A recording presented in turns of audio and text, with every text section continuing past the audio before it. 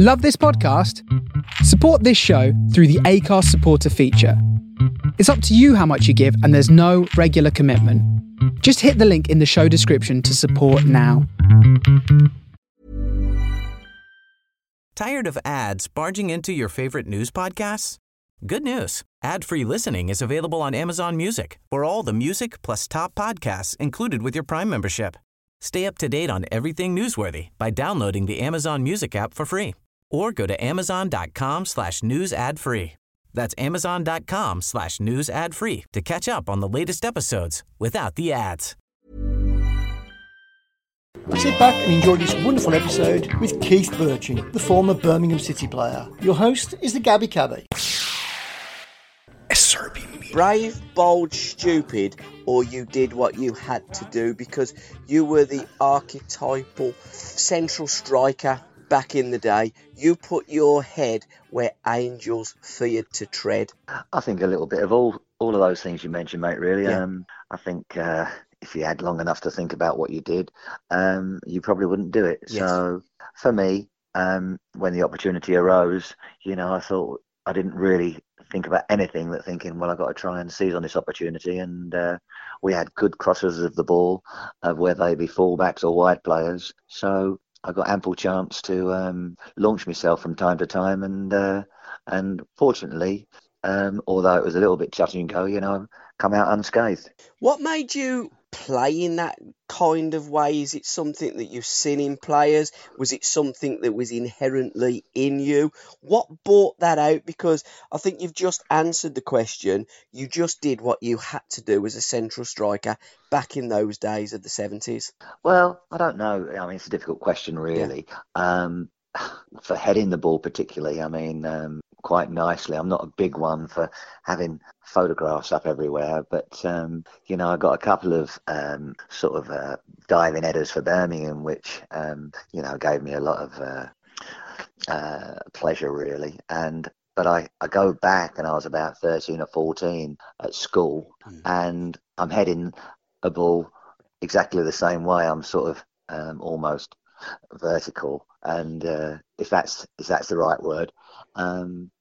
And you're only 12 or 13, so it was something perhaps my dad had put in me. I mean, he was a decent player, and he taught me all the sort of structural things, how to head it, how to kick it, and perhaps it was left over from there, but it served me okay. And it was great to actually take it on when you're an adult, and actually do it sort of later in life in the Football League. We are going to take a trip down memory lane, Keith, because that's what the show is all about. We revisit those halcyon days of the golden age of the 70s.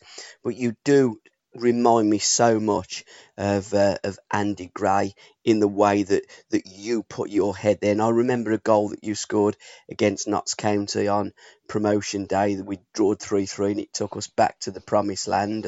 And Andy was very much like that. I do a regular podcast with Terry Curran, and TC says the way Andy used to go, it was just incredible watching that guy ply his trade.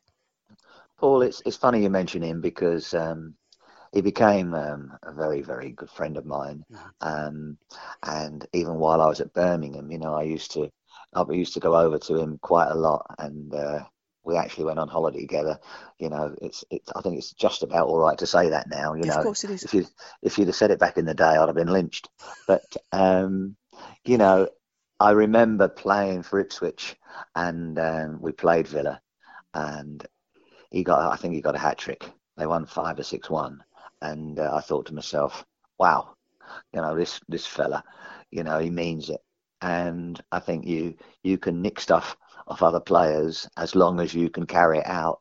But that after coming off the pitch, I'm thinking, I've got to be a little bit more like him. And in that particular area anyway, and the aggression and the way he attacked the ball, was something to behold. And I'm not saying I ever got to his level, but it gave me another idea to just make sure that when you went for it properly. And So yeah, you do learn off other players, and that was probably one of the learning curves for me on that day.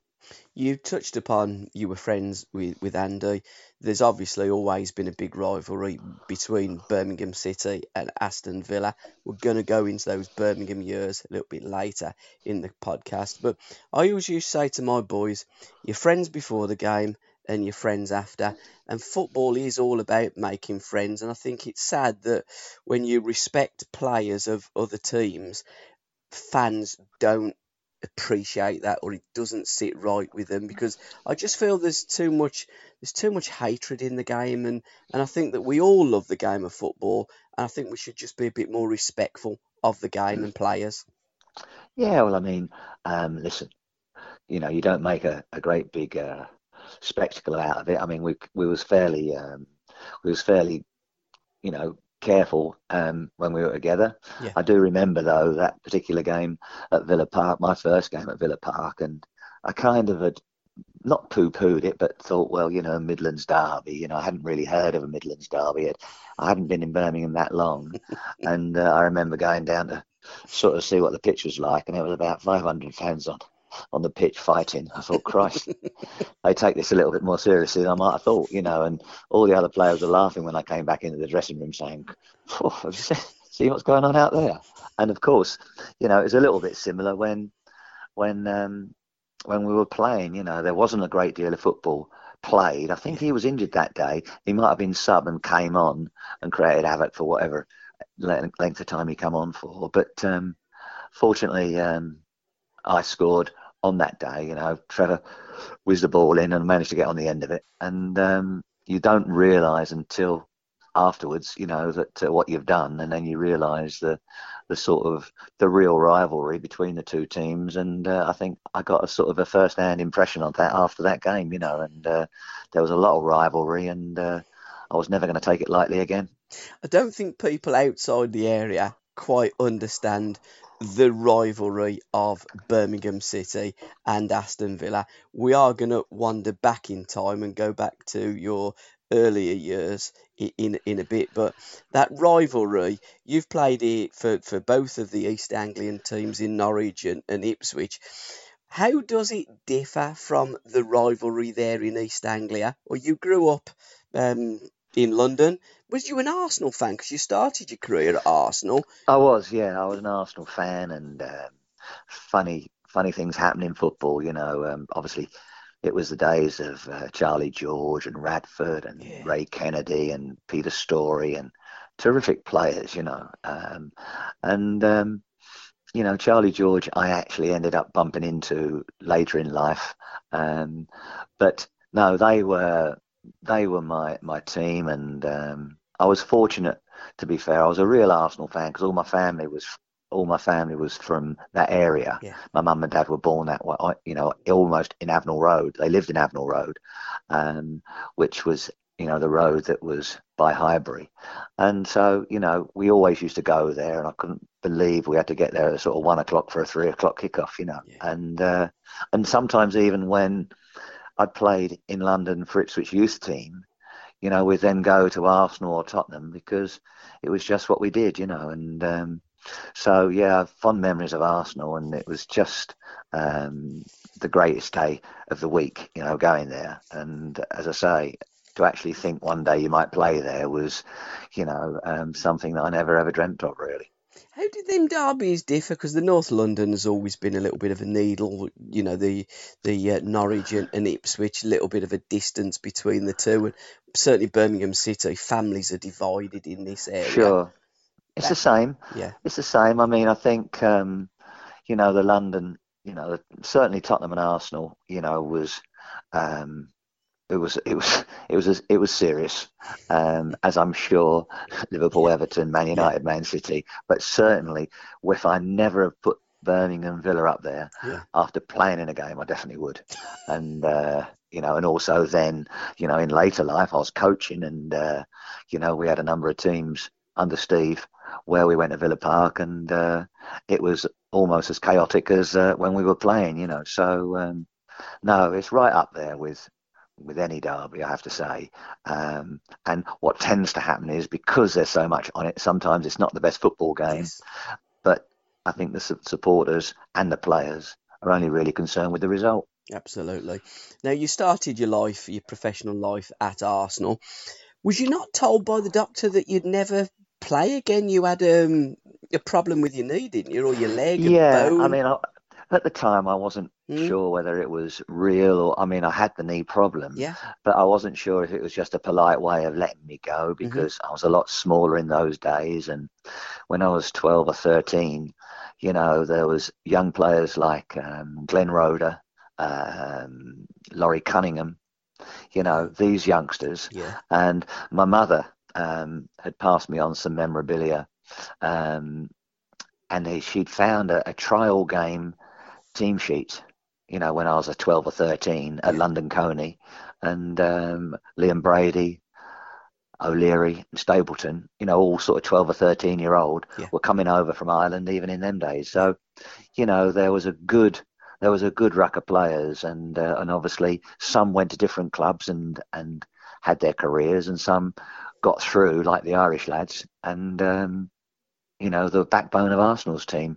So it was very, very competitive. But it was kind of from school to your county team, and then if you could push on, it would be the professional league. And so Arsenal will always have um, a special place in my heart, as well as, I was very friendly with Steve Bold when I played at Stoke, and obviously he had a great career. Him and Lee Dixon were at Stoke when I was there, Yeah. and they went on and, done famously well. And I still speak to Steve on a regular basis now, and, it's just nice that he done so well at a club that I had an awful lot of time for. And influenced by Alan Hudson as well, because I think O'Doherty was the broker of that deal that took Steve Yeah, Bond quite to well. Arsenal. You know what he's like, and I'm sure all the people that listen to your show, who've heard Alan, he was one of my heroes, really. Unfortunately, I got to play with him, and he became a bigger hero. Yeah. And this was kind of in the sort of I don't know, the evergreen, if you like, time of his career, and he was getting little niggles, but he was still such a fantastic player and such a fantastic influence, and he was just a great senior player that, if anything, might have disappeared in the current game. But these senior players that you always find in the teams that you transfer to, they were everything. They were like the psychologists, they were the sports scientists. They would pick you up when you were down. They'd do everything for you. I mean, there's different people earning their money at this particular job now, sort of doing those type things. Whereas in our day, senior players done it for you, and he was one of them, and obviously particularly fond of him as well. But you left Arsenal. You became quite a nemesis of Arsenal. Did you not go to Barnet? Was that your next port of call? Yeah, well, I mean, obviously, I can't remember that far back, but I'm sure I was disappointed, and I got a polite letter saying, you've had a knee problem, and unfortunately we couldn't take you on. And Bertie Mee was the manager at the time, and so I didn't have any problems anymore, and I did have to rest, to be fair. Yeah. And I was playing normal men's football. I was 15, and the manager said, "Look, I want you to go to my friend's team," and it was Barnet. And I had a bit of training there, and I had a run out in a couple of practice games. And the manager said, "I'm going to play you in the first game." And two things happened, really. Two things happened after not thinking I was going to be a player and thinking I got to stay on at school, which I did. I managed to get a hat-trick in 15 minutes for Barnet in the first game of the season. And a chap called Cyril Lee, who was Bobby Robson's first team coach, he was dropping his wife off at a friend of hers, and he'd come to watch the game. And on the Sunday, I'd had the chief scout round, and I went and had a week's trial with Ipswich before I was due to go into a college in London. And I decided to go with the football. And fortunately, it worked out for me, and obviously it all really started then when I got, my first contract proper, and that's where Ipswich came in, and I'll always be thankful to Barnet and more importantly, Cyril Lee being there, which gave me the opportunity, and Bobby Robson taking the chance with me. So, had a bit of good fortune, but sometimes you have to earn it. And so there you go. After having two or three, having a sort of a young career of being at Arsenal, I then went to I went to QPR for a little while, and I went to Watford, and it didn't work out. And so I enjoyed football. I was never going to stop playing football. I loved it. And I loved playing with all the older fellas as well, and we had a laugh, and I was still only a youngster. And then all of a sudden, the real stuff happened, and that was a real wake-up call to realise that, goodness me, these were really good players, So, and that's when Ipswich came on the scene, and Bobby Robson too. I do want to indulge in Ipswich because I think they're one of the great football teams of the 70s. Bobby had such a great group of players and enhanced them, and they come within a whisker of winning the championship. Sadly, not nowhere near the team today that what they were of yesteryear. But who was your first hero growing up, Keith? As a kid, what players did you look up to? Well, I mean, as I say, Arsenal and Tottenham were my first two teams, and I particularly remember, Charlie George. We went to, I think it was 1970 or 71, where they beat Liverpool at Wembley, and he scored a wonderful goal. I think, as a kid, he was one of the first ones. I also, when I was at QPR, one of the chaps there gave me a couple of tickets to go and watch a game, and I had the pleasure to watch Rodney Marsh score a hat-trick for QPR, and I thought, I want to be Rodney Marsh now, so I was about 13 or 14, and also obviously when I went to Ipswich, I just couldn't believe the standard. I thought I was all right. I went there, and the standard from the youth team to the reserves to the first team, to be fair, they were all top of their own divisions.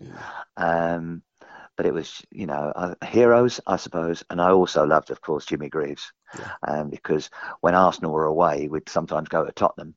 And, I got the opportunity to watch the likes of, Jimmy Greaves, Dave Mackay, and then later Pat Jennings, of course, who was one of my heroes. And, I was brought up in, great company with Tottenham and Arsenal. And very occasionally we'd go to West Ham, because obviously, I wanted to see Geoff Hurst and Martin Peters and Bobby Moore. So I was spoiled for the football that I saw, but thoroughly enjoyed it, of course. What was your favourite football ground of the 70s? That's a good one. That is a good one. Well, Ipswich was a fantastic playing surface, I've got to be honest. But I have to say, if I was really honest, the 70s, my first season at Birmingham, seeing it full, I mean, I don't know how many they got, but 40,000, I suppose. I don't know. We would have been seeing them days. Seeing that full every single week, and they didn't have any seats on that far side. It was all they was all bunched in as tight as they could get. That was fab. I really used to like playing at Birmingham. I loved it. I mean, Everton, and I suppose because in that first season we actually beat Liverpool. And I think we beat Man United as well, away at their ground. I think Liverpool was a particularly special ground as well, because with all the history and the sort of team they were at the time, it was special playing there, and obviously even better to score there and win. Ipswich Town, let's indulge at Ipswich and your time there at Ipswich. The front players that you had amongst you were a young Alan Brazil and Eric Gates. Paul Mariner come on the scene. You got Trevor Wymark. I thought Trevor Wymark was an absolutely fantastic football player, both in the air and with his feet, and had quite a languid style and a style of his own. And also, of course, that current England centre forward at the time was David Johnson as well. So another one. There was 5 or 6, even 7 at some stage, because Clive Woods could play wide, but he could also play through the middle, and they were all terrific players. And obviously Wymark, I really liked. He was very, very low key, and didn't say too much. And he was a wonderful footballer. He was a wonderful footballer.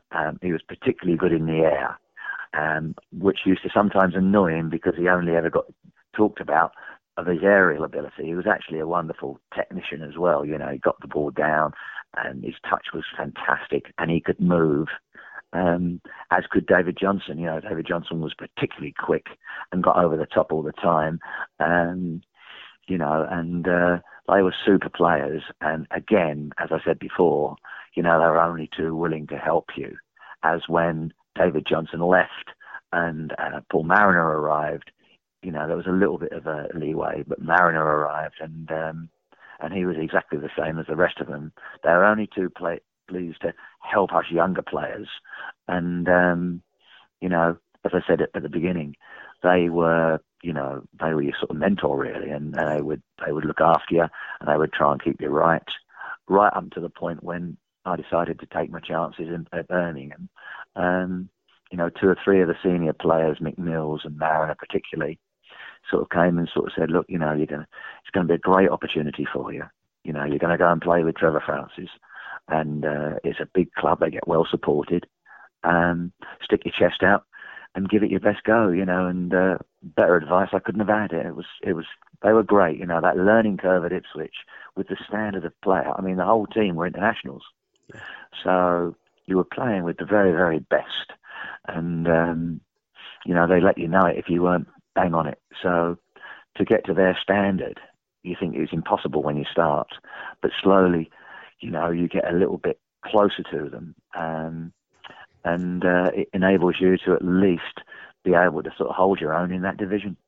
And as a central striker or any forward, inside forward, you need that service. And Ipswich had players all over the pitch that provided you with great service. It was almost like total football, wasn't it? They were a great football team, and no one better than Kevin Beattie. What a player he was. Yeah, it was a shame for Kevin because he was another one who was great with the younger players and brought them in and encouraged them. And he was just almost like a football freak. I think Robson had a soft spot for him, but I don't agree with sort of saying someone natural, because you get the idea of football, then you really work hard, and then someone calls you natural. That's better, you know, because you got to start somewhere. But he was quite incredible, you know, I think he was nearly as wide as he was tall, but he was about 5'10", 5'11" tops. He could jump and spring, you know, over houses, and he could kick it, you know, from Ipswich to Norwich. It was quite incredible what he was like. It was just all muscle and strength, without appearing to do a great deal of strength and conditioning work. You know, he was just built like it. And he was fearless. He didn't seem to have nerves. He just absolutely enjoyed going and playing football. And, you know, his career was really cut short when he tried to get back, I think, from a cartilage operation. I think he might have only been 23, 24. But he'd been in the side since, I would imagine, 16, 17-year-old, because he was a regular, you know, player for Ipswich when I was there. He played every week with Alan Hunter.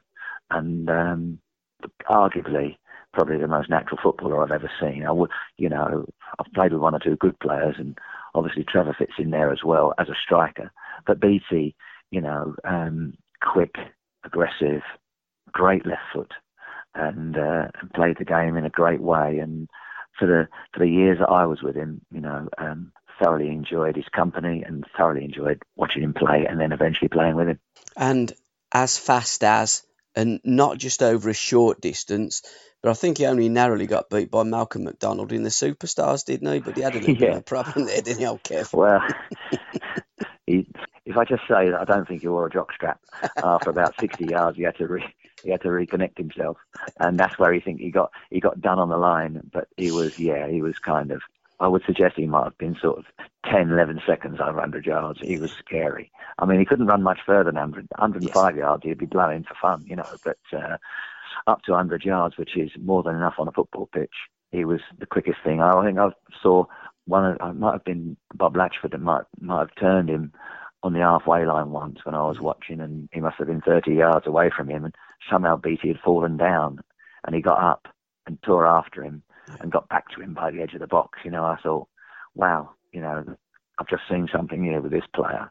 And he was a super player, and it was a super team, to be absolutely honest. And your first goal, unbelievably, against the team that said you weren't going to make it or let you go. How did that feel? Because it was pretty much your first touch of the ball, wasn't it, for Ipswich when you scored against Arsenal? Yeah, I mean, listen, if my career had finished when I played in the reserves and scored twice against them, I think we drew 2-2. Yeah. I think I'd have been quite happy. Yes. But, to then, ironies in football are quite amazing sometimes. And Bertschin-Legends would let me go. It was his farewell game. And I remember thinking the night before, well, I probably won't get on if they're winning. But at least I might get a little bit of a bonus, But I thought to myself, well, the ideal situation would be to get on, losing, and end up winning. So Robson sort of said that I was going with him, which was a surprise. And so, okay. And I asked my pal where the first team were playing. He said Arsenal, and I couldn't believe it. I don't think I slept that night. And I remember with about 15 minutes to go, something like that, Robson's gone and said to me, go and get warmed up. And I absolutely was like a bag of nerves. And Colin Viljoen wasn't playing. He had been injured, but he was sitting on the bench. And he said, go on, go and get warmed up. And all I was thinking was, well, who the bloody hell are they going to take off? Because they're all so good. And as it turned out, David Johnson came off. And within 25 seconds, I think I'd gone down the wing, got fouled, went into the box. Trevor Wymark wrestled with one of their defenders. I just got in front of mine and I'd scored. And I think I'd been on 20 or 30 seconds, So, and better than that, that was the equaliser because we were one down. And my friend Pat Sharkey scored sort of almost in injury time, so we'd won the game. And you sort of say, how did you feel? And you almost go numb, really. It was just kind of one of these things that you don't ever think could happen. And even after the game, you don't think it's happened. And obviously my family had grown up around Arsenal. A lot of them had been commissionaires who, showed people to their seats. Yeah. So it was really, really exciting. And then I thought, well, if I never kick another football, I'll die a happy man, And obviously it went on from there and other things happened even back at Highbury. But for that moment, I think it was as good as it probably got, really.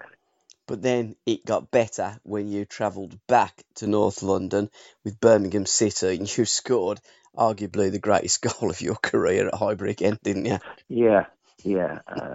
With all the sort of paraphernalia where it was, and my father actually was sitting next to Alan Hudson as it happened, and Trevor had done something quite brilliant around the edge of his own box and gone past 2 or 3 players and seen me. I make a run on the halfway line in behind some of their defenders. He hits a great ball and I've sent wide a little bit and I've had to confront 1 or 2 players and I've cut inside and smash one with my left foot. Really, I mean, what can you say? You aim at the goal, but you don't expect it to go off the underside of the crossbar at the far post and go in, especially against Pat Jennings. And I'd done well, really, to conceal my surprise. But it was one of those moments that you never forget. And, you can play all your life and never have anything like that. And so, yeah, I was very fortunate. And it was a goal that, yeah, you're right, I'd treasure. And to score against Pat Jennings, I think, was the best thing of all, because obviously, as a younger lad, he'd been one of my heroes, seeing him both at Arsenal and Tottenham. SRB Media. Who was your most difficult opponent in those days, Keith? Well, early days, I remember coming on at Liverpool, funny enough, for Ipswich. And there was a particular fearsome figure called Tommy Smith. And I do remember the manager said, go and make a difference. And I remember the ball coming up to me and I've just put my arms out as normal and I've heard this great big clonk, like, my elbow hitting someone's nose. I look round, I'm thinking, anybody but that Tommy Smith, because he looks mad. And it was Tommy Smith. And his nose was split in half. And I thought, oh no. I said, please. I was thinking to myself, please go off. Anyway, spitting through all the blood. He's looked at me. He's gone, I'm going to break your back. And the referee was between me and Tommy Smith. And I said to the ref, I said, you can't say that was an accident, ref. It might have been an accident, son, but I'd go and play on the wing. that was a ref. And by the way, I did. And it was marvellous, really, because sometime later, we got Liverpool the first game of the season for Birmingham. Yeah. And I think we'd been playing 30 seconds. The ball came up to me. I was just about to get it under control, hopefully. And I ended up going up and up and up and up and up and came down in a great big heap. And there was this Tommy Smith's face looking over me, saying to me, "You didn't think I'd forget you, did you, son?" And I said, "It doesn't look like it, does it?" And pulled me up and away we go. I'm thinking this is going to be a long afternoon, So, he was the fearsome one, and similar when again at Ipswich, because you're only young, and you're wiry and you haven't sort of even fully developed then. I went into a challenge with Gordon McQueen. He was playing for Leeds at the time. And again, I've gone in really, really hard. But I've just kind of gone up and up and up and come down in a big heap. And he said, "Welcome to the First Division, son," and just ran off. And he was a very good friend of Steve Bruce's, and I met him on many a times. And I think every time I saw him, he said, "Tell me that story again."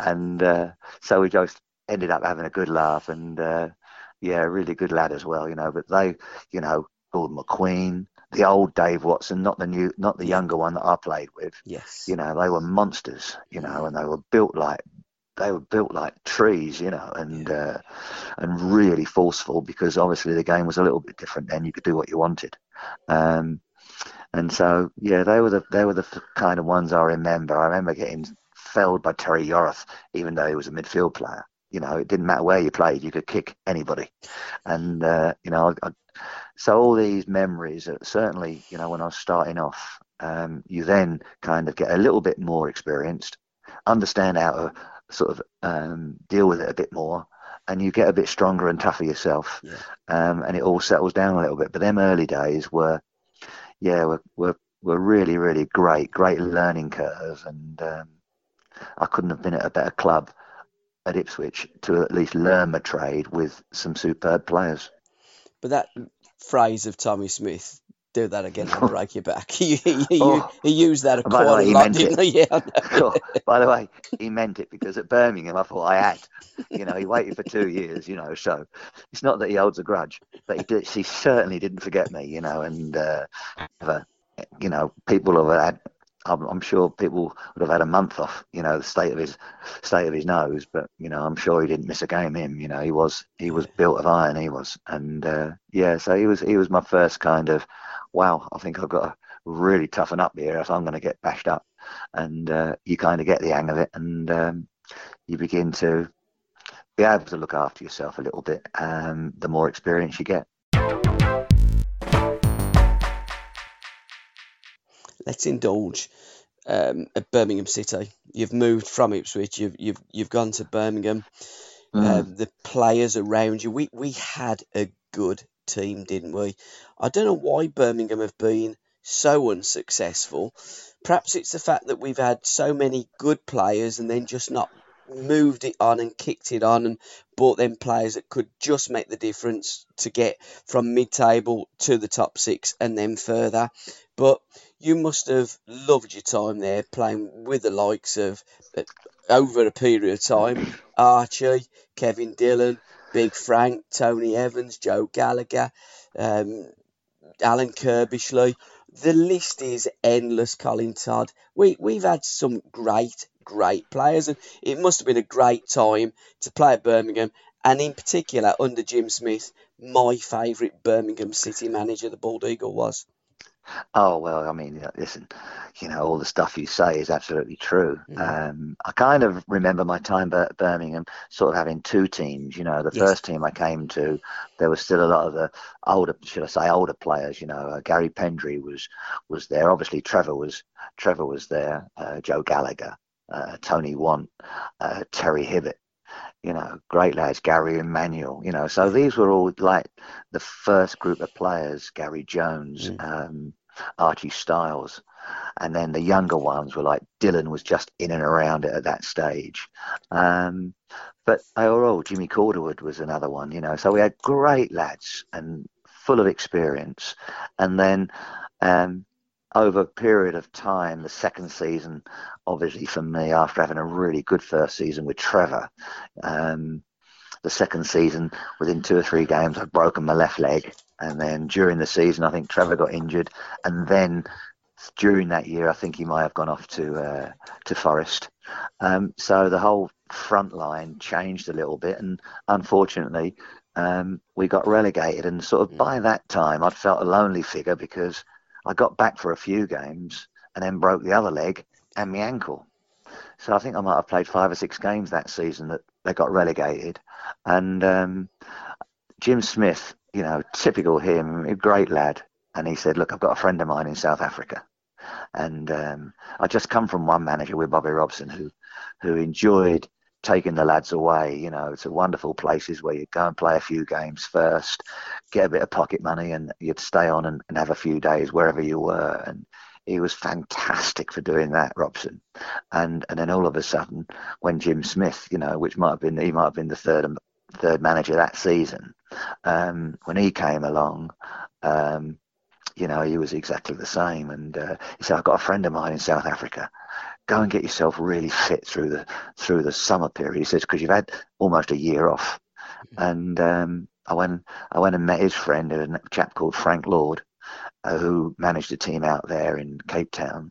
And what an experience for a 21, 22-year-old boy. And so I stayed out there for 3 or 4 months, or 3 months I think it was, in Cape Town, and got my fitness back. Team was good, and it was just a fantastic experience thanks to him, and it done me the world of good, because when I came back, we were just signing Archie and Colin Todd. I think Frank came as well almost at the same time, and Alan Kirbishley I'd known through the England youth setup, so we knew each other a little bit, and he came and stayed at my house for a while, and then the other younger ones were pushing through, like Mark Dennis and Pat Vanderhaal. Dylan was more established, and we had a really, really good squad, which was hopefully going to be enough to get us back into the first division as it was then. Where did you stay in Cape Town? Because that is one of the most beautiful cities on earth, and that beach is really windy, it's really shaly. It really hurts you when you're walking across the beach there in Cape Town. Oh no, we were to begin with, we were pretty central. Yeah. And I was sort of down, I think it was a Hilton that I stayed at for a while, right in the middle of Cape Town, right downtown Cape Town. Yeah. There's kind of an area called Precinct 5, which was dangerous, with all the trouble and everything else. So you had to avoid that.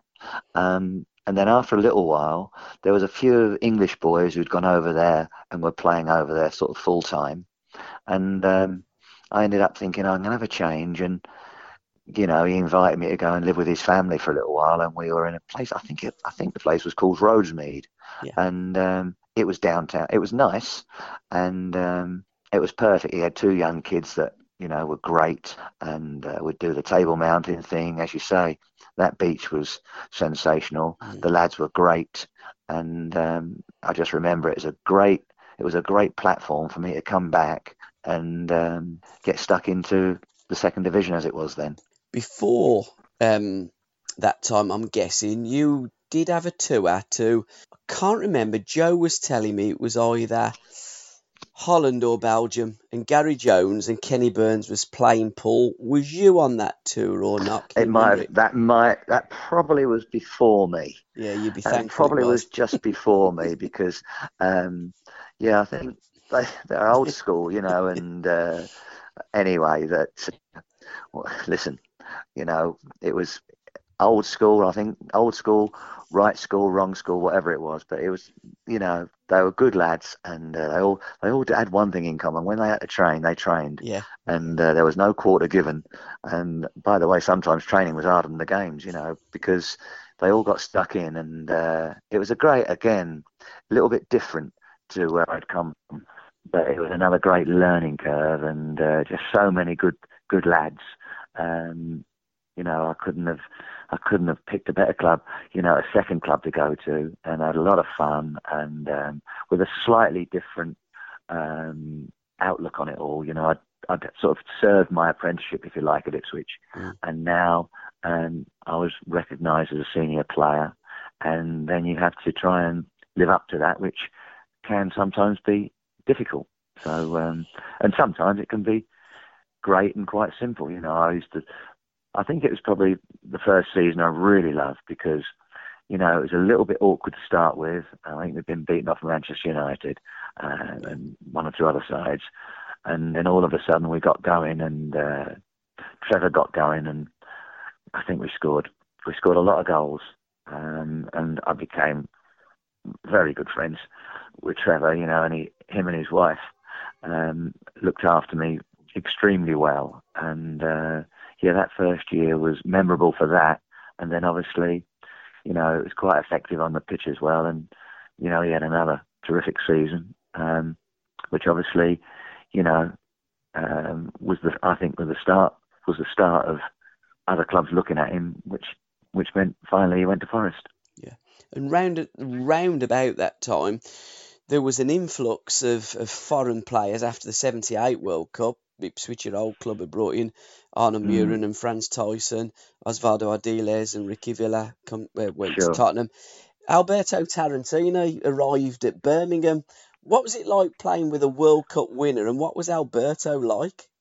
Oh, I really liked him. Yeah. I really liked him. Listen, I mean, as far as me trying to learn a different language, I think, I'd be struggling, even in them. Well, certainly in them days, And for him to come over and learn English wasn't easy while you're still playing football. You could see he could play. And I remember we'd gone pre-season training, and we'd played a couple of games, just to get going. And I remember, I think we might have been playing Plymouth, and he's come over to me as we're walking off at half time, and he's screaming, he's going, my fingers. And I'm looking at his fingers, and there's nothing wrong with them. And then he pointed down to his boots. So I said, you mean your toes, don't you? And he says, yes, my toes. So I thought he was going mad here, his boots were a bit tight. But, he was great, lad. It was just a little bit unfortunate that the one season that, we weren't having a good time was the season he was there. I think he went back to River Plate and won all sorts of Champions Leagues and everything else. But, he wanted to play a little bit, and we get caught with it from time to time, or he'd roll it into people that weren't expecting it. So I think it was quite a difficult one for him, but he was a really, really good lad. And, the lads enjoyed him as well. It was good fun, and he got involved in everything. And it just probably, as we'd all agree, the whole season hadn't gone as well as we'd hoped. And, he was probably disappointed, We also must have had... Tired of ads barging into your favorite news podcasts? Good news. Ad-free listening is available on Amazon Music for all the music plus top podcasts included with your Prime membership.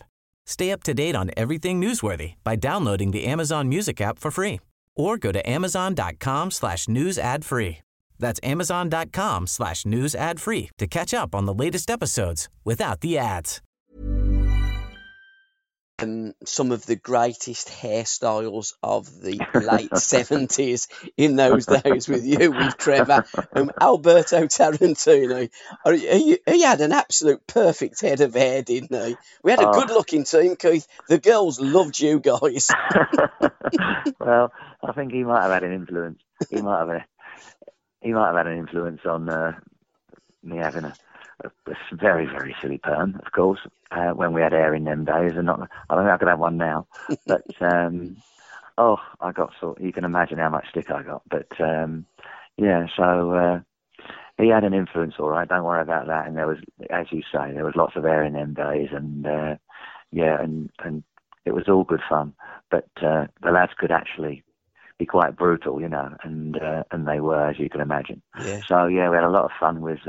So I can never really go over the top, even when I was coaching, with the modern day player, if they have a little bit of a funny haircut or funny colours, because, we were doing it long, long before then, and so I have to hold my breath a little bit. But yeah, you do stuff, don't you, when you're young without thinking about it, and you look back and you think, oh my God. But however, it was all good fun, and certainly didn't stop us playing football. So yeah, it was just part of the makeup, part of the fun that we all had, and but we took it more serious than life itself, and I'm sure they do now. But no, there was times to have fun, and there was times to work, and not often did we get them confused. We've got to talk about Curbs and the Who. We've got to talk about Frank at Charlton, and we've got to talk about what happened before Chelsea with, again, Frank. So let's go Curbs and the Who first. Curbs and the Who first. Okay, so we're playing Luton. We're playing Fulham the first game of the season. It's red hot, and I'd heard through Jim Smith that Alan was in the house. So that was normal. I mean, I was the only one who didn't have a key for that house. And so anyway, I've got back from South Africa, and Alan's there, and we got on great. And the first game of the season was coming up. We'd done the pre-season, everything was good, and he just casually said to me, he said, "Look, we're going to Wembley tonight. Win, lose or draw, we're going to Wembley." And I said, "Okay." I said, "Who are we seeing tonight?" He said, "Well, my brother's got a band." And I went, "Who?" And he said, "Yeah, that's him." And I thought, oh my God, so I'll never forget this. And I don't know whether that was the cause of the problem, but at half time, I'd scored, and I'm sure he'd scored. And it was coming off, and I think it was might have been 2-0 up.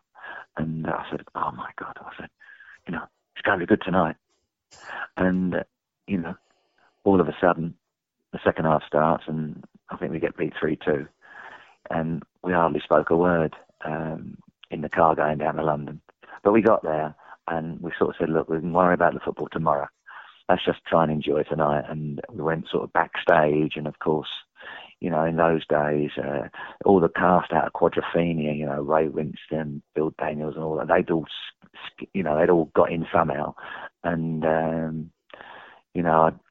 I was watching the Who from behind the stand, from behind the stadium, looking back, I was seeing all their backs. Yeah. But it was just one of those memorable nights that before too long you're speechless, really. It was just absolutely fantastic. And I have to say, fortunately, that the first game of the season, it still panned out for us, and we got up, and I've actually enjoyed this season. In the programme, they've kind of done a week by week or month by month journey of that season. And it was just nice to revisit that year, because it was up and down and touch and go very, very often. But we got there in the end. But of course, it's Birmingham, so you're going to do it the hardest way possible, aren't you? And yeah, but to go and see the Who was fantastic. And then we came to Birmingham a couple of times as well, and got to see him again. And yeah, fantastic. It was one of those moments in your life that you don't forget too easily. No, and I didn't forget the result. It was actually 3-0 at half-time. We were beating 3-0. Fulham. And I think Gordon Davies scored a second-half hat-trick for Fulham, and they beat us 4-3, because we've always had a problem with Fulham. It started in 75 with John Mitchell. So we've always looked at Fulham. Right. Yeah. And but Frank at Charlton, I remember you telling me you had a situation when you hit the underside of the bar, and Frank was none too happy. Well, it was a difficult, not a difficult time, but there was myself, might have been Tony Evans, Don Givens, Frank. So there was a number of players to choose from. Yeah. And I think I remember, it was a tough start. And I think probably Frank was arriving, and, it was a toss-up who was going to play with him and stuff like this. And I don't think I'd scored for a few games. Anyway, I think we played away at Luton, and I got a hat trick. Yeah. And then, so I get a chance to play with Frank, and I absolutely loved him as a bloke and loved him as a player, and we hit it off. on and off the pitch. But I was saying that one time we were playing down at Charlton. I think that was a midweek game, and we'd gone one up. I think I'd scored, I think. Your memory goes, doesn't it? But I'll never forget, as we're coming off at half time, a bit of mud in me behind the ear. And I looked round and it was Frank. And I must have got through and hit the post or hit the crossbar. And he was telling me that I should have laid it to him. And I said, well, I was a little bit unlucky. I hit the crossbar. And he said, well, look, he says, you're getting plenty of goals. He said, I've lost a bit of confidence. And I looked at him and I said, you're Frank Worthington. What do you mean you've lost a bit of confidence? Everyone loves you. And he just laughed, and it just proved to me as a younger player, that if Frank Worthington loses a bit of confidence, anyone can lose a bit of confidence, and, mind you, that must have been the only time, because he looked pretty confident. He looked pretty confident to me most of the time I was with him, over the next 2 or 3 years. And he was just a wonderful player, and that's why he caught me on the hop a little bit, because I think most of the younger players really worshipped him. And, even he said that he needed a goal to get himself, and so on and so forth. Yeah. So it just shows you in sport, that everyone needs a hand from time to time. And, I never forgot that. And, I used to love to run round and try and help him as best I could, because he could do his thing, and it sort of matched up quite nicely with what I did. So we had a very, very good friendship on and off the pitch, and just more laughter that any human being really should have the right to have. And you had quite a load of laughs in the Rum Runner as well with Frank, didn't you? Yeah, that was interesting. He did enjoy the occasional night out at the right times, most of the time. But it does remind me, it wasn't the Rum Run, although we were in there a fair bit.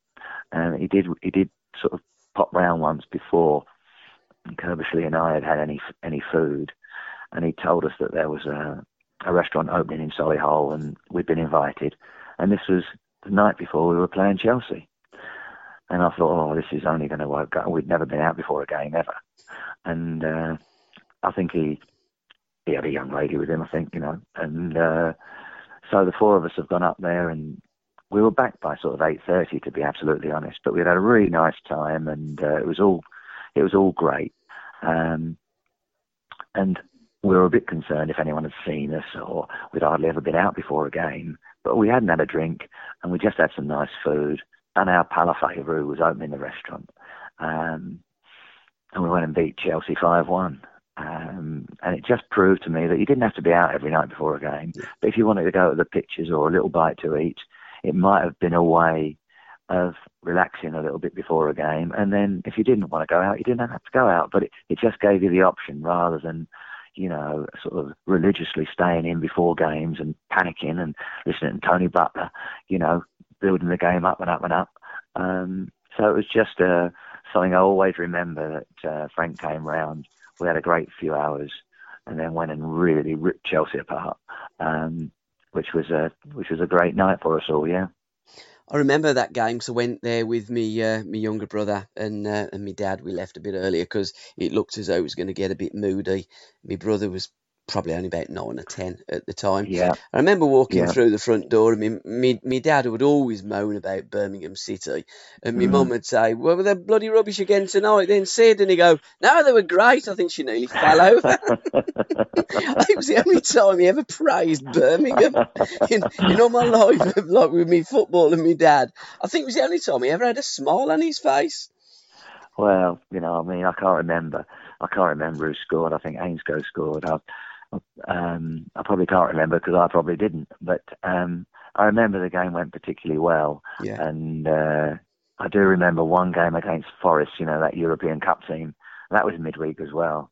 And Frank scored a couple of goals. Yes. Oh, 2 of the best goals ever. And one was with his right foot.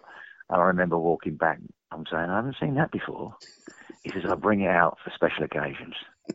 And it was he just said it like that, and I thought, oh, well, of course you do. And, he just wrapped one round his foot from about 25 yards past Shilton with his right foot. And I just said, wow, And he said, I know. He said, I'll bring it out for special occasions. As we're walking back, I thought, he ain't real, this geezer, And that's how he was, on and off the pitch. He was just great, no edge to him, would help anybody.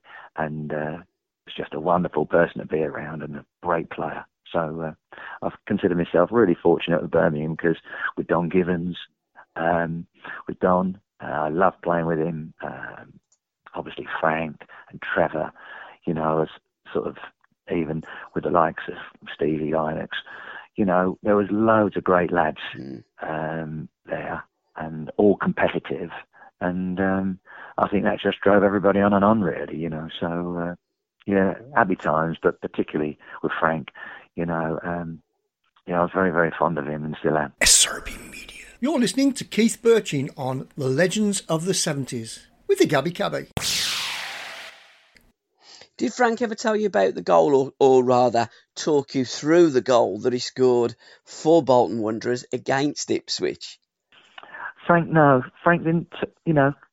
didn't talk too much about what he did or what he didn't do. Yeah. He was ordinarily be the last one in training. Yeah. But quite a bit of the time he'd be the last one out as well. He liked to practice. Same as Colin Todd sometimes would sort of come and give me a real grilling, and work. So, some of the work I'd do with him, where the ball's being smashed up to you and he's coming through you like an absolute tank. It was all really trying to, make sure you stayed sharp and strong and improve. So, I remember Trevor as well, what a wonderful finisher he was. Yeah. And, he would stay out as well and practice, and it wasn't an issue. It wasn't even an effort.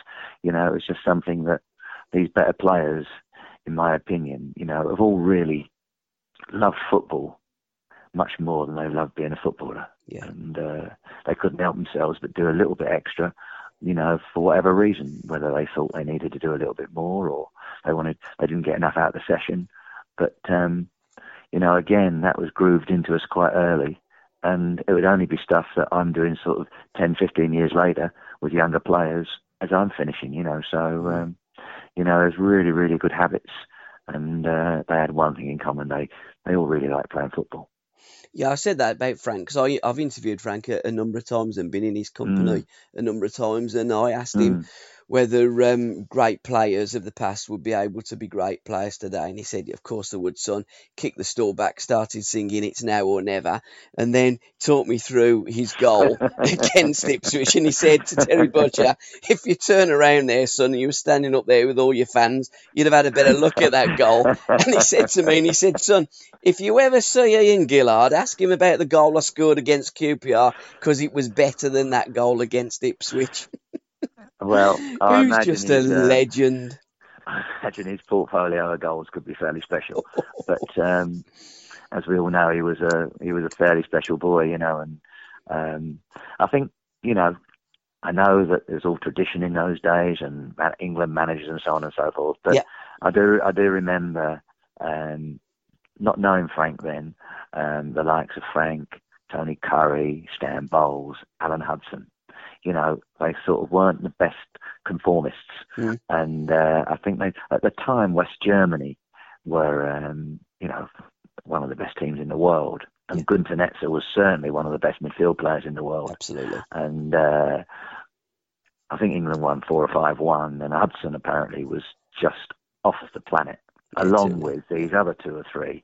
But later I found out, that they didn't conform, i.e., didn't wear the proper dress code, this, that, and the other, and none of them really got a real good crack at it. But on that night, I think they all showed what they could do, and if West Germany weren't, the world's best, they were up there in the top 2 or 3, and England gave them a sorting, and Hudson apparently wrecked Gunter Netzer. And I'm sure he did, because, that's the sort of kid he was. He was a wonderful, wonderful player and tough and strong. And Frank also was the size of a house, he just kept going up. And so he could sing Elvis songs for as long as he wanted, as far as I was concerned. and he loved it. And so, yeah, these players that I actually played with were terrific. And players I watched, the Stan Bowles, Rodney Marsh, Tony Curry, I sometimes feel that these players, when I was a younger player, I honestly believe these type players kind of actually felt they were honour bound or duty bound to impress not just their own fans, but the opposing fans as well. And more often than not, they probably did that, and so that's sort of the responsibility they took on themselves, that they wanted to make sure that people would remember them from both sets of supporters, and which I think was really, really great. Absolutely, and that was 1975. It was the 15th of March when Uddy made his England debut. We beat England beat West Germany, the current world champions, 2-0. Borley and Uddy played central midfield, and Al says to me the only reason that Revy picked them both is he picked them to fail, but they were so fantastic. Uddy and Borley run the show. Uddy said before the game to Gillard and Whitworth were the fullbacks, and they were a bit nervous. So he says every time you get the ball, just give it either to Alan or give it to me, and we'll use it. And they were fantastic. Helmut Schön, the Germany manager, after the game said to the German press, "It's about time England found a world-class player," and in Alan Hudson they have done. Sadly, only played one more game again because Revy didn't like him. He didn't like Stan, Frank, TC, Rodney Marsh, and famously had the training session where he told probably 6 or 7 of the greatest players ever to play the game in this country that they weren't in his plans. I find it incredible. Well, it's interesting over the years. I mean, listen, I have to say I have a fond spot for Don Revie as well, because he was the sort of current England manager when we were all coming through the youth and under 21 system. And he was as good as gold, but I think sometimes change can be too quick, and you can sometimes, not be ready for it. And I think probably that was the situation where, you've got these, they look probably more like rock stars and football players, but the one thing that sometimes you can forget, okay, they might not do one or two of the right things on and off the pitch, but, you actually got to watch what they do well. And they could all do a lot well. And I learned in my career, just as a player and a coach, that sometimes you have to watch what people do well as opposed to what they might not do so well, and work around that.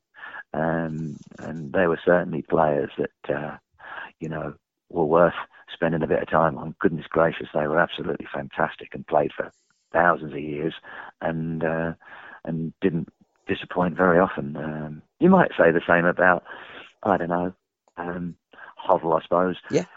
I'm not sure he found a complete place for himself, or Letitia and people like this. So absolutely. it goes on through the eras. Yeah. But I think as time has gone by, you kind of have to widen your net, really, of what sort of players can succeed for you. And it's not always the ones that that everybody picked, that are just kind of not straight up and down, as would be a wrong terminology, but players just, that they can trust. But just maybe, and just sometimes you take a risk on someone that might be a little bit different, but can conjure up stuff that the normal player might not do. So I think it was a good learning point for all of us, and no, but they certainly very, very rarely disappointed. I remember I was sweeping the dressing room at Ipswich when I was a youngster, and we were playing, I think it was Sheffield United, and Tony Curry came in and asked me where the pitch was. And so I said, well, do you want me to take you? He said, yeah, drop that broom. And, his shirt was undone down to his navel. Yeah. He had a hairdryer in his hand. And I'm thinking, Christ.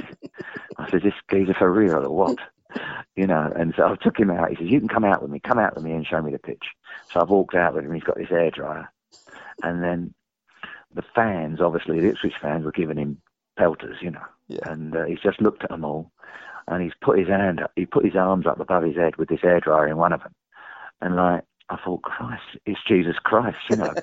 And in fairness, all these fans have started to clap him, like even the Ipswich ones. And he came out, and I think Ipswich won, but he was probably the best player on the pitch on the day. He was absolutely fantastic, you know. And that's the first time I crossed his path, and I saw him a few times after that. And he was. I really thought he was a good player as well, you know, that perhaps could have done a little bit more for England. But, you know, as I say, all these players are wonderful, and I was fortunate enough to play, you know, with the likes of Mick Shannon, Hudson, and they were tough. They were tough on the youngsters because that's the way it was in those days. But it's the way they've been brought up, and I think we were all the better for it, you know. And you know, how are you going to argue with these ones that have been legends of the game? So they still commanded a lot of respect, and quite rightly so. And when I look back now, I enjoy the players that I played with, especially those ones that were really super. You know, and nothing but very, very fond memories, of course. That's all we got now, of course. Absolutely. And in Tony Curry, I would have had my England trio midfield of Hudson, Curry and Alan Ball. You worked under Sir Alf Ramsey. Did you ever hear him swear? I did once. Oh, Okay. Yeah. I've got to be careful, I suppose. I don't know how this works, but podcast, as you say. So the only time I heard him swear was when we were at Liverpool, funnily enough, you know, and I think we might have been 3-1 up, and I think we actually then started to pontificate a little bit and thought we were Liverpool, and started passing it rather than smashing it forward and turning them round. And all of a sudden they scored. They'd scored, I think it was 3-1, so I made it 3-2, and all of a sudden they looked like they had about 15 players on the pitch, and you know, we hung on basically to win 3-2. I think it was anyway. Yes, and we came off the pitch and we was all a bit shell shocked, you know, thinking that for 70 or 80 minutes of the game, you know, we'd done really, really well, and then we got bashed up terribly. And I remember it's always worse in the dugout, isn't it? You know, and Alf, for F's sake, Pat, he said, "You've nearly put me in the grave." And I think that's about as close as he got, you know. But he was absolutely thrilled, of course, because you know, it was not too many people got results there, sort of against those teams, and we'd won, so he was thrilled. But that was the only time I'd heard him swear. Yeah, good fella he was as well. So it was all good stuff, and it seems a minute ago, but you know, it's 40 years ago, which is quite scary, really. It is, and I think Sir Alf has echoed words that every Birmingham City supporter has said for generations. Say, you nearly put me in the grave. But I was reading Frank's book. Well, that was basically it, really. Yeah. One or two, and Sir Alf, he went to elocution lessons. He was very, very well spoken, wasn't he? And when Frank turned up at the airport to fly off to some tour, I can't remember where it was. It doesn't really matter. It doesn't matter who it was against. But it was more what Frank Worthington was wearing. Sir Alf was talking to these England people and the press that was there, turned round and uttered those words. What the hell's that? Frank had got green trousers. I think he got a Stetson. He got the cowboy gear, and I don't think anybody had ever seen any England player ever turn up in that regalia for an England tour before. No. And probably Frank, since. I think everyone people that know him, people that don't know him, you know, knew that he liked his gear. I mean, listen, he could make a bin liner look fairly stylish, let me tell you. Absolutely. But he did like his gear, and it was just part of his setup, you know. And you know, he was a terrific player, and I was all the better for knowing him, you know, and really, really liked him, miss him terribly. Unluckiest ground, Keith? Have you got an unlucky ground that you played at? Unlucky ground. Manchester City, probably. Okay. Yeah, probably. I think the two clubs I missed out scoring against, you know, of that era was probably the two Manchester clubs. Yeah. And I think Manchester City. I remember twice. Who I remember the goalkeeper they had at the time became a really, really good friend of mine, Joe Corrigan. I kept getting through. I kept getting through against him and couldn't score. And so I didn't have much joy at Main Road. And Manchester United, I didn't score against them. I remember once at Birmingham, I hit a crossbar, and that was about as close as I got.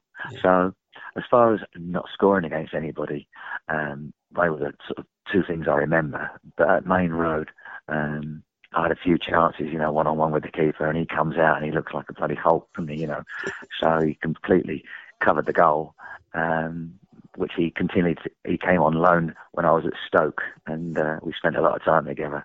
And he continually reminded me that I couldn't beat him, So I had to stand that because he was absolutely right, But probably Main Road was a ground that. Not that I didn't enjoy it, but didn't have much joy there, But everywhere else, done okay, really, as far as I can remember. So, yeah. SRB Media. If you could replay one game from the 70s, what game would it be and why? What, with me in it, or just any game? Game with you in it. Game with me in it. I'll probably have to say the Arsenal game, really. For all the obvious reasons.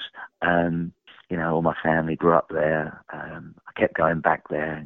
Kept going okay for me, and I think not because it was an unbelievably fantastic game, but I think it was 1-1 it finished. Yeah, but obviously for my own contribution and the combination I have with Trevor at the time, I was just probably saddened that for obvious reasons we didn't get more than one season to play together. But the Arsenal game, with that goal, I suppose, it makes a difference, doesn't it? Yes. And people like yourself will mention it. So I suppose that stands out for me in a particularly good season. You score a goal that wins goal of the season at a ground that you're a stone's throw from, and all your family are grown up around the ground. I imagine that's probably something that must be special to anybody, let alone me. So it was good. That was really a game that I'll probably never forget for the obvious reasons that I've just mentioned. Absolutely. And let's go with the other one then. A game that you could replay that you didn't play in from the 70s. What iconic game would that be? Game from the 70s that I couldn't play in. What game from the 70s would you like to see rerun this Saturday night, for instance? Well, selfishly, I suppose, Luton away was quite a good game in our sort of promotional challenge. But I would have thought there was a number of games as well. The first season playing with Trevor and playing with all the other boys as well. It sounds like only Trevor was playing, which isn't quite true. Yeah. But that first year at Birmingham, I could pick any number of games that I really enjoyed. Yeah. And we nearly went one down against Wigan, I remember, in the cup. And we turned it around, but that was good fun in the end, and Trevor was Trevor. Yeah. And then sometimes, I remember a game at Middlesbrough where I think we won away from home. Yeah. And he scored one goal. He might have scored two, but he picked the ball up. He picked the ball up from his 18-yard box and then up in theirs. And I thought, wow, I hope a few people see this game, for what he's done. So sometimes even games that I remember for different reasons other than myself, But I've been fortunate to play with some fabulous players. He's one that, although I never played in the same team as him at club, we did play in the England youth team. I think it was under 18 or something like that. We played a couple of tournaments. I don't think we got beat. But Brian Robson, I loved him. I mean, it didn't surprise me at all that he went on to do what he did.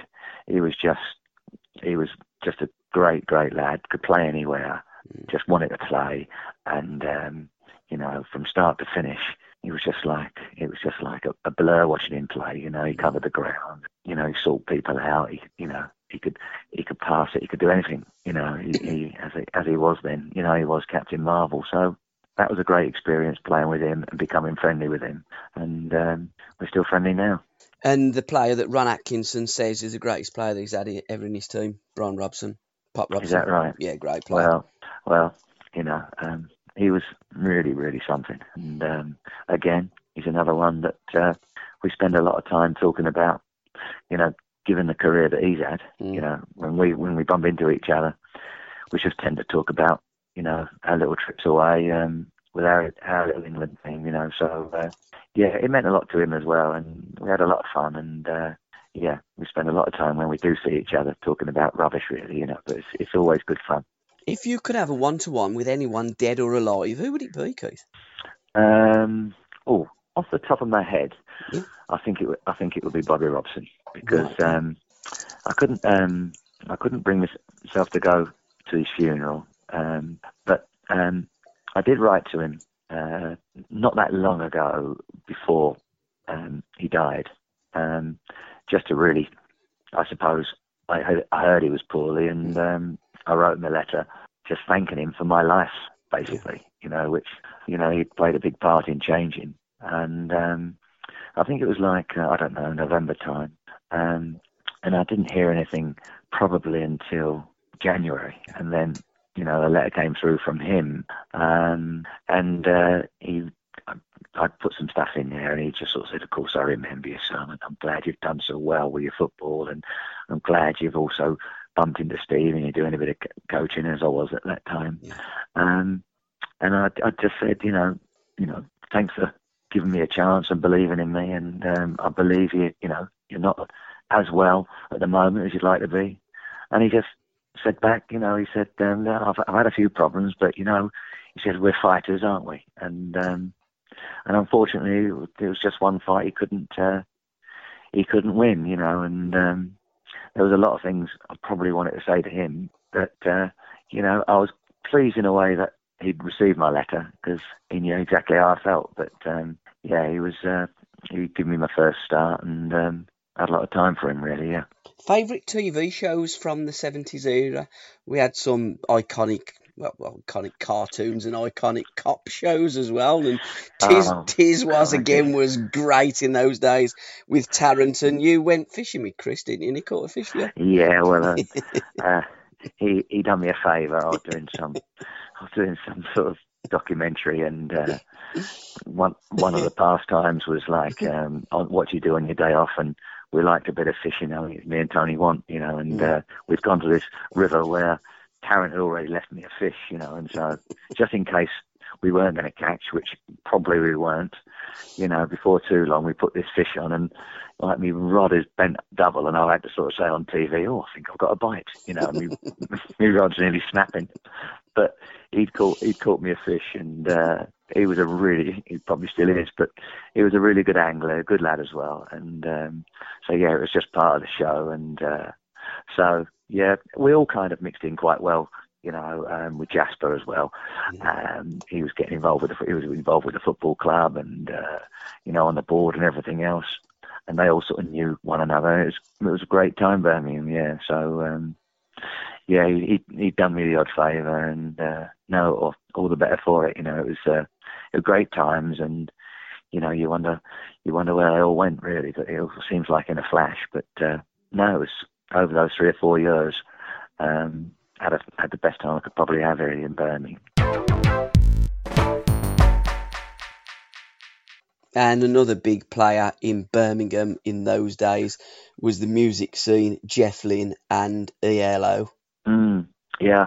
I kind of got introduced to Jeff through Trevor. He was a good pal and still is a good pal of his. And I remember one summer when I had a bit of time off, and he invited me to, come to his house whenever I wanted. He was recording or doing stuff down in his basement, and he had a lake as well, so I used to fish in that and then go and listen to him record. And now it all seems ridiculous, really. But at the time, we'd play a bit of tennis and have a little bit of head tennis, and just do stuff like this for a week. It was like my week with Marilyn, that film, But I remember it. I'll remember it forever. Just couldn't believe, what a sound he could produce.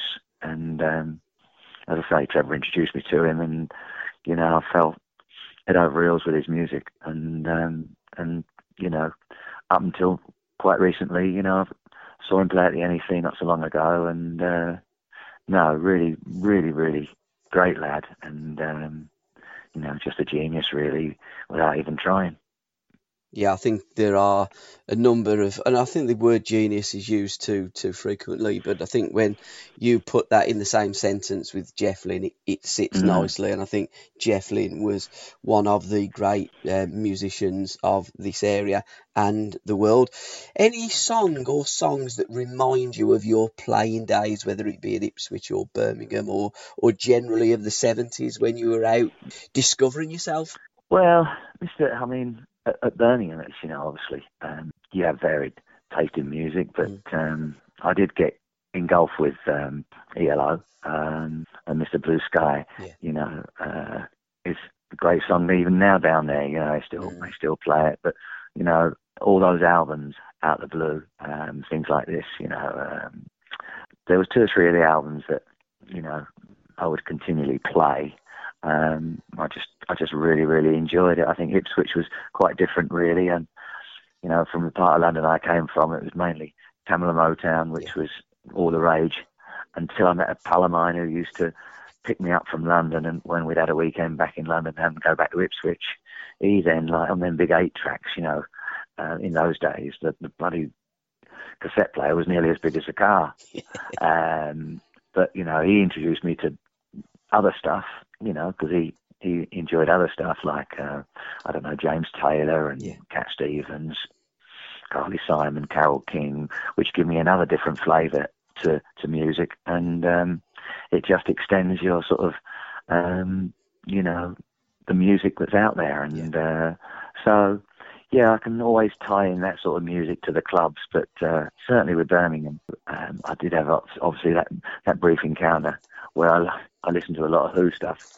But to be fair, Jeff's music for me, ever since, one of the greatest things, he got me a couple of tickets. I took a friend of mine, and we went to see him at Wembley, when they had the big spaceship come out from underneath the stand, or the floor, and that was probably one of the greatest nights of my life, and we went and met them afterwards and had something to eat with them. So it was heady days, and it all seemed so natural then. But the music thing was very close to footballers. You had a lot of time to kill from time to time, and they were just bringing out those little packs that you could put on your side and put the music on. More often than not, it would be Jeff Lynne for me and the ELO, yeah.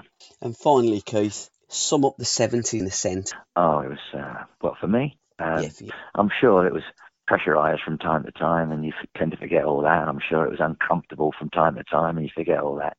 It was just, not just with the players, but people outside the game who I've become friendly with. It was just the greatest time, from starting off at Ipswich, moving through to Birmingham, from sort of, 73 to 81. I just had the time of my life, really, just not in every way possible, but learning the game and enjoying the football, meeting so many terrific players, and more importantly, learning from them all, which was, I was privileged to meet these players and play with them. And as I say, learn from them, because there was a lot of good players, as there is today. And I think it was most important to, not let it pass you by without taking everything you can that's good from all these players to try and help yourself.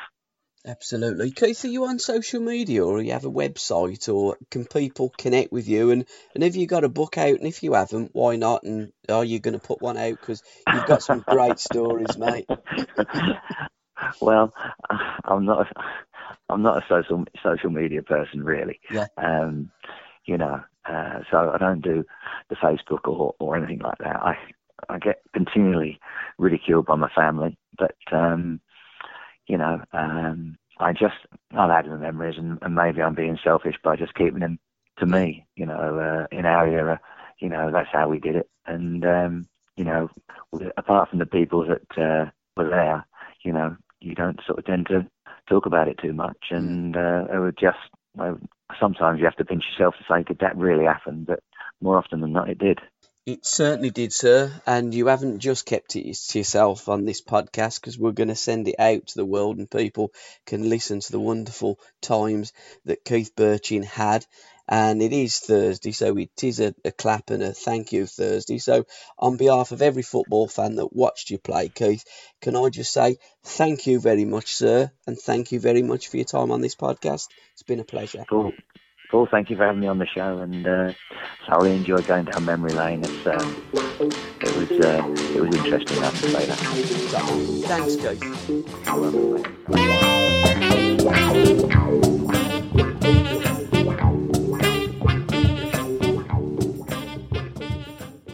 This has been an SRB Media production. Your host was the Gabby Cabby, produced and edited by Chris Brown. All inquiries, please email contact@srbmedia.co.uk. SRB Media. Tired of ads barging into your favorite news podcasts? Good news. Ad-free listening is available on Amazon Music for all the music plus top podcasts included with your Prime membership. Stay up to date on everything newsworthy by downloading the Amazon Music app for free or go to amazon.com/news ad free. That's amazon.com/news ad free to catch up on the latest episodes without the ads.